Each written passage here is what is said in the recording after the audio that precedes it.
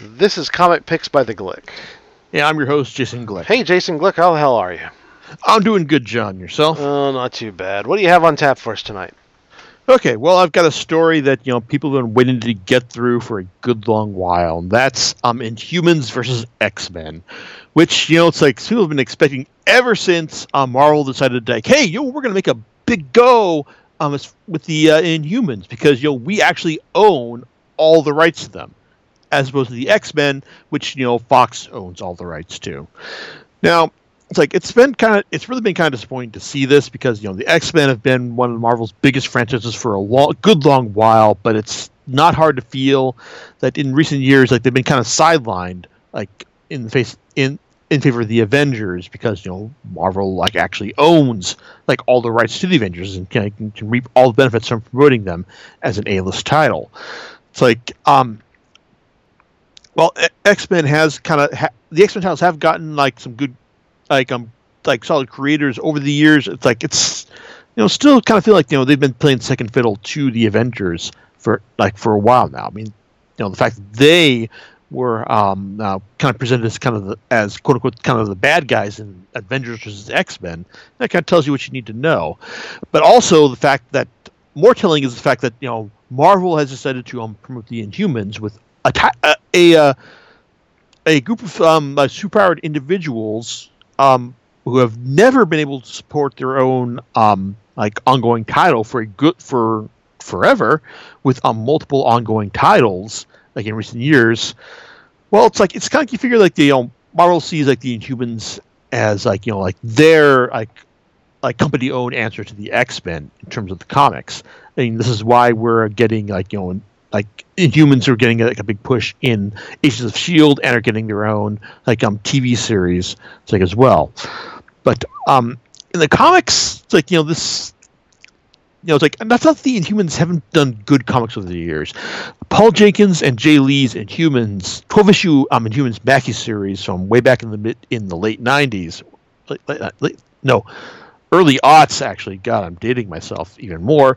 That was a really good series where you just had a couple of respected creators taking a group of characters who no one really cared about and doing interesting things with them.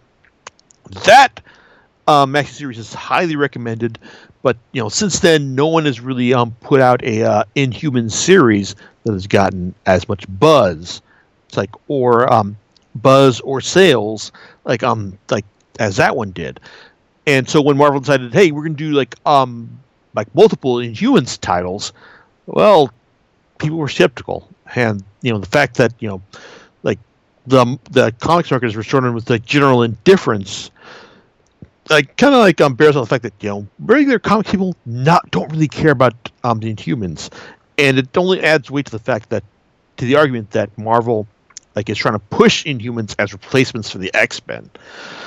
So how do we solve this? Well, in the truest comics method of all, by a big old battle royale with people both sides fighting each other out.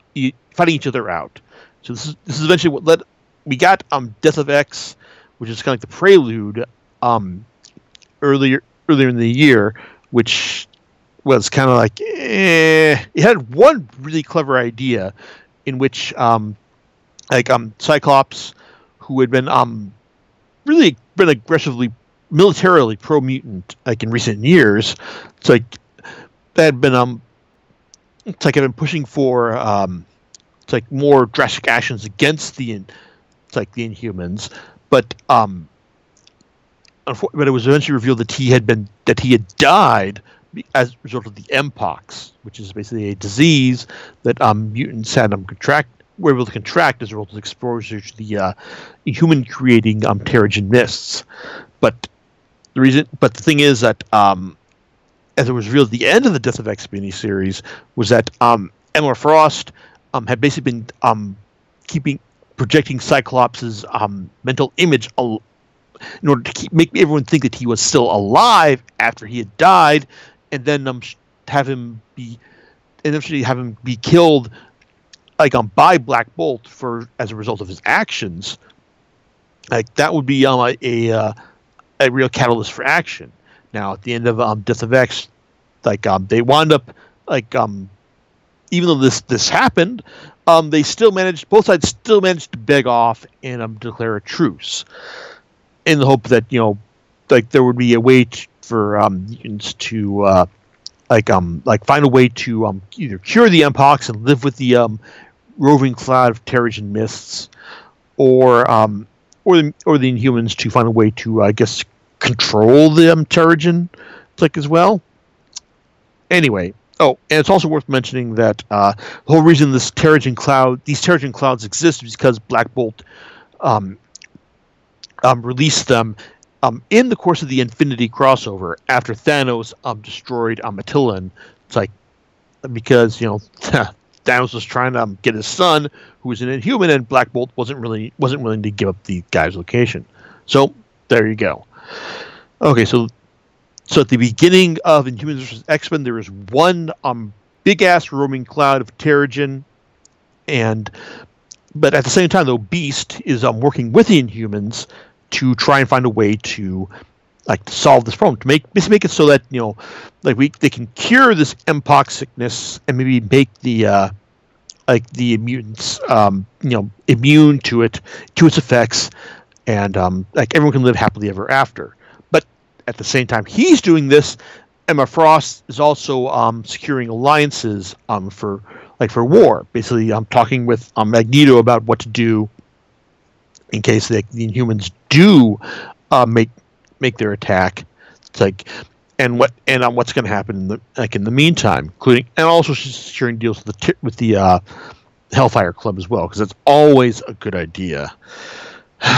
Anyway, Humans vs. X-Men is 0 through 6 as far as the miniseries goes. 0, illustrated by Kenneth Rocafort, written by Charles Soule. Basically tells you the story of the 8 months prior to the outbreak of the conflict, where Beast has been trying to create a cure, but eventually finds out that the remaining Terrigen cloud, it's been slowly dispersing Terrigen into the environment, and is eventually going to render the entire world inhospitable to mutants in very short order, 2 or 3 weeks.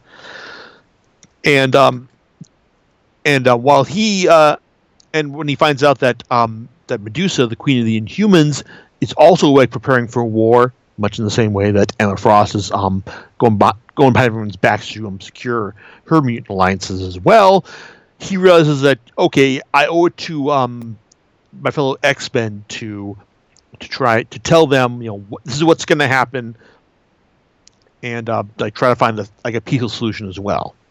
Now, you may notice that Beast. I didn't say that Beast came to Medusa and told her, this is what's going to happen. If we the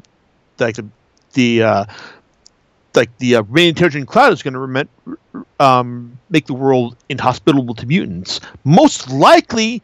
And this will most likely cause them to attack us as a matter of self-preservation. Yeah, if you've noticed that, that's some of the biggest problem for the entire series, because while Beast doesn't tell Medusa this, he does go and tell his fellow X-Men, which really sets them off. Even the generally peace-loving Storm.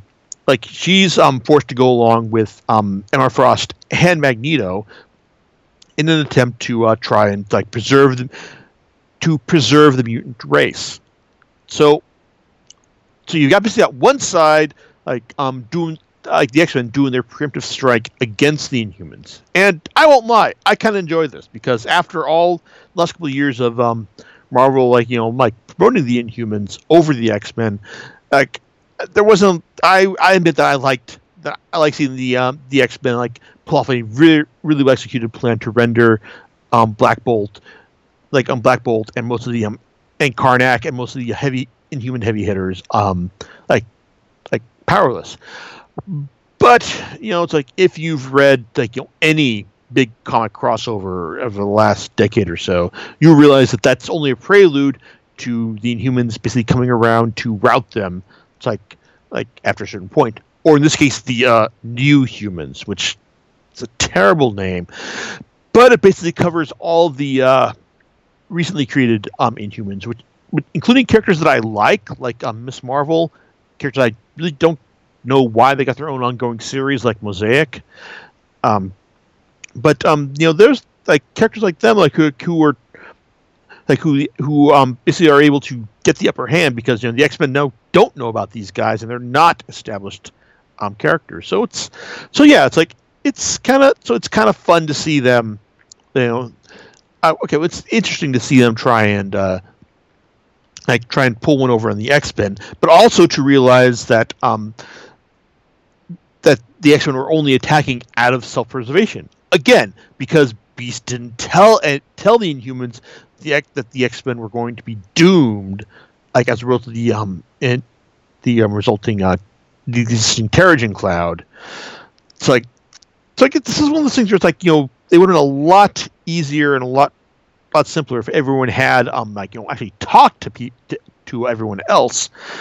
But then we wouldn't have a big 6-issue miniseries where the humans and the X-Men fight each other.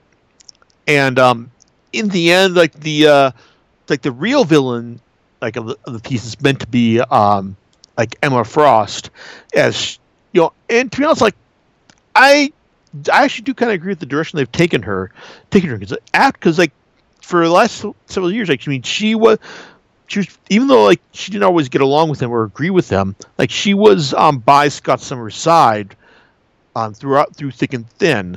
And so when he died, it's really understandable why she would want to go to war against the Inhumans. Even though they weren't directly responsible for Scott's death, the fact that the Terrigen cloud did cause it.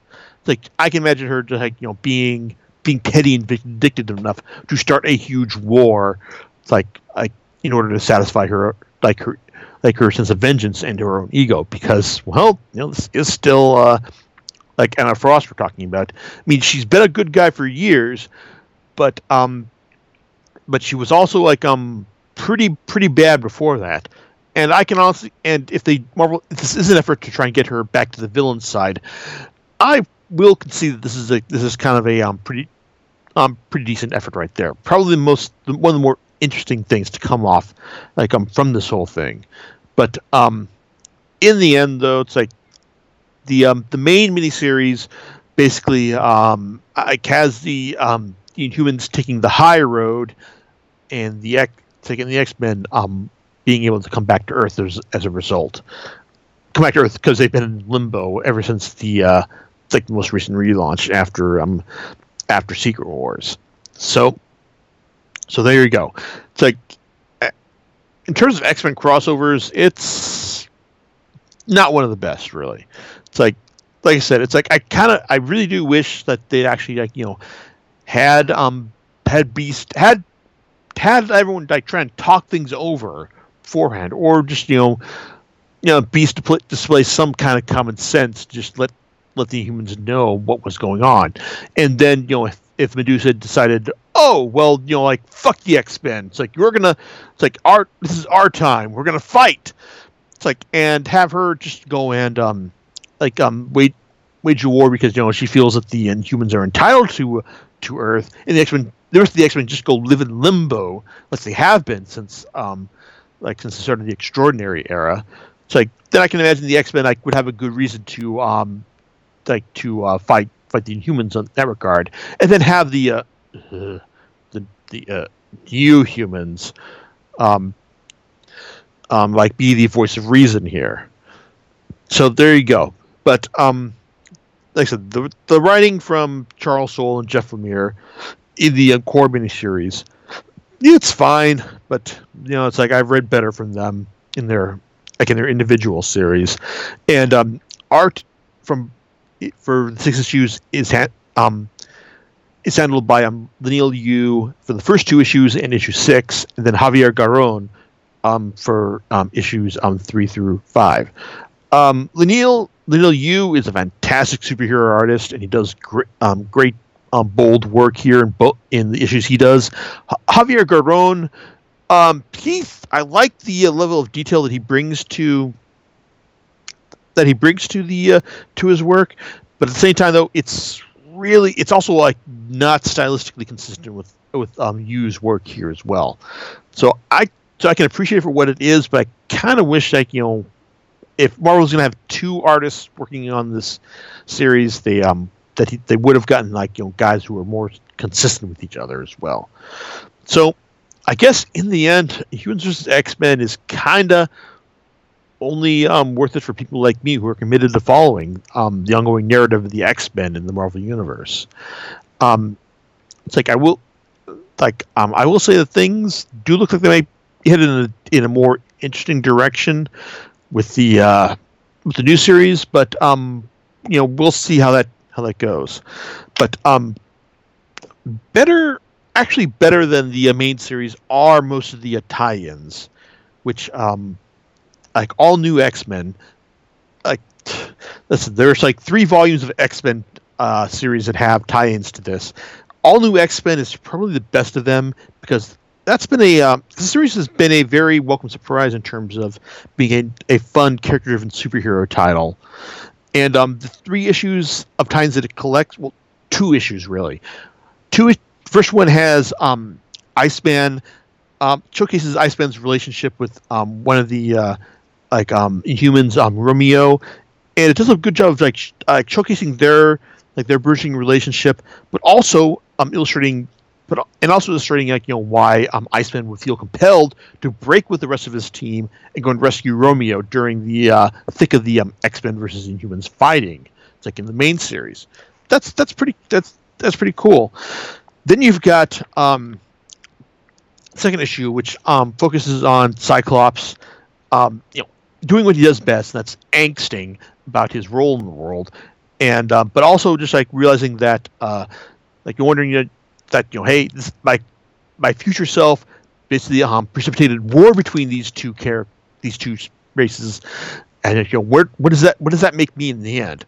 Until he finds out exactly what Emma Frost did and her role in this, and then he's got his own reasons for for turning sides and helping to eventually form the alliance that will bring peace to both sides. The final issue, however, also offers up a as good as it's going to get explanation for why these time lost X-Men are still here and can't go back to their original time. It's fine, but overall, it's like I said, this all new X-Men series from Denisopoulos has been one of the better surprises of the of this current era of X-Men. Cullen Bunn's Uncanny X-Men Superior tie-ins are basically 4 issues of subplots that he's probably going to get back to at some point, seeing as how he's still tied in with the franchise as he's doing X-Men Blue at this point. But one thing I wanted to say about this volume is that it does the tie-in issues before the annual, which is wrong because the annual has showcases the return of one of the key characters from these tie-in issues, or at least the last one, Elixir, in the annual. So why they couldn't have done this one before at the front of the volume, I don't know. But Marvel apparently just decided, hey, why the hell not?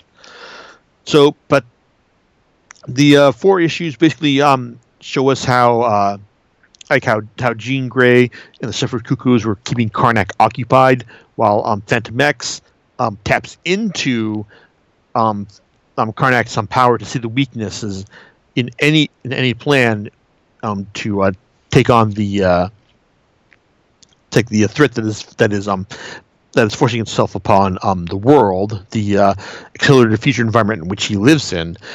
And then you've got the following issue, which has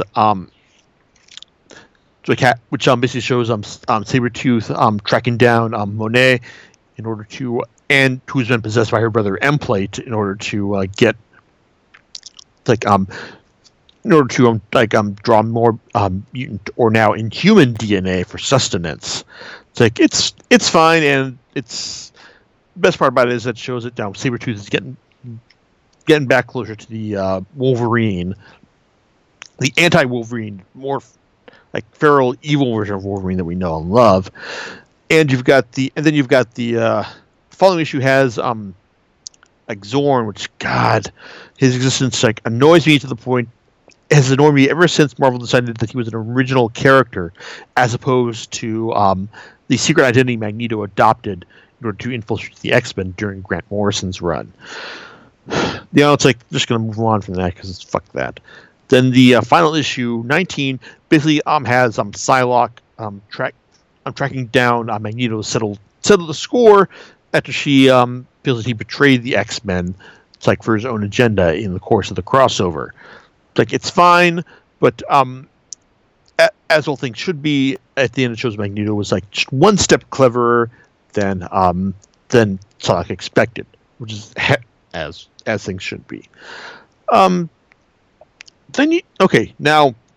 I'm talking about Extraordinary X-Men last because, well, it's like overall, like it's the final issue it delivers. It's like is kind of like a really good sense of closure for the whole event itself. While the first issue is meant to be like it's like a warm and fuzzy like story as that event whose big money shot is Storm comforting a mutant who was on the verge of dying as a result of the Mpox. Like the other issues like basically have her hashing things out with Forge to a decent extent, and also basically like it's Forge angsting out his own issues with her, and also with Old Man Logan as he tells Forge about what what he was like during Old Man Logan's timeline. Then you've got the issue where Magik has to sort things out with Sapna, the mutant who was host to a world devourer in the previous volume, but is now living in part of her sword. It's like in this issue. It's got some striking monochrome art for that, for that issue from Eric Koda, which is nice. But the real thing I want to bring up is the final issue, which basically has the X-Men. It's like just wrapping everything up, sending everything to, rediscovering Cerebra, setting her up with a new status quo, and having a nice baseball game to let you know that, hey, it's like in the end, like everything has turned out all right. So that's cool. That's fine. It's a nice bit of nostalgia that I honestly welcome after all this Inhumans vs. X-Men nonsense. So to be honest, it's like if you're not already reading X-Men titles, then this stuff is not going to get you on board at all. I'm not sure I can recommend this as a jumping on point for lapsed X-Men fans. What might be better is the new round of X-Men titles, which is advertised as X-Men Prime, which is reprinted in the Extraordinary X-Men and all new X-Men volumes. And it's decent enough set up jumping off point for the next group of titles. Is Kitty Pryde takes over the X-Men and they move to Central Park, and also the original team, the team time displaced X-Men does their own thing. Oh, and then you've got this Weapon X group that is going to do their own more violent thing as well. So I'm on board. But then again, everyone are surprised at this point that I am thoroughly invested in X-Men, and it's probably going to take a long, sustained run of terribleness to get me to jump off. But at least I can tell you all that that even if I'm not willing to jump off after all this, it's like you shouldn't be willing to jump on right now. So if you're, like I said, if if you're not interested in the X-Men at this point, then it's like then don't bother. If you are, then it's like there have been worse X-Men crossovers, but it's like there have been a lot better ones as well. So that's about all I have to say about on my end. John, it's like I know you've been busy on yours. You got any thoughts about all this? So you're saying that the all-new X-Men is probably the series with the most appeal? It's like I said, it's been a pleasant surprise to the point where I wasn't really inclined to jump onto it after like Bendis had been like defining that series for like over the course of his run, and the fact that like, hey, it's like, yeah, we've got all these like time lost X-Men, and even the obvious thing to do with them is to send them back in time because that is the end of their story. Dennis Hopeless has done some pretty entertaining stuff with them, to be honest. So, like I said, it's been better than I was expecting. And if you did read, if you were on board with Bendis's all new X-Men, then you should be reading Hopeless's stuff because it's just as good. It's just as good. It's like, and probably a bit more attuned to continuity as well. Okay. All right. Cool. Well, do you know what you're going to talk about next week? Oh, well, like assuming that my order from the right stuff arrives in time, get ready for a wrist-slitting good time with Inio Asano's Goodnight Punpun. Because it's good, but wow. It's like, if I'm not here to talk about the podcast in 2 weeks, it means I've slit my wrists in the course of rereading it. Because goddamn, those first 12 volumes or first 6 double-sized omnibus volumes in Viz are really goddamn depressing. And this final 7th volume, well, we'll see how that goes. So we'll see you in 2 weeks. All right, we'll catch you next time on Comic Picks by the Glick. All right, laters. All right.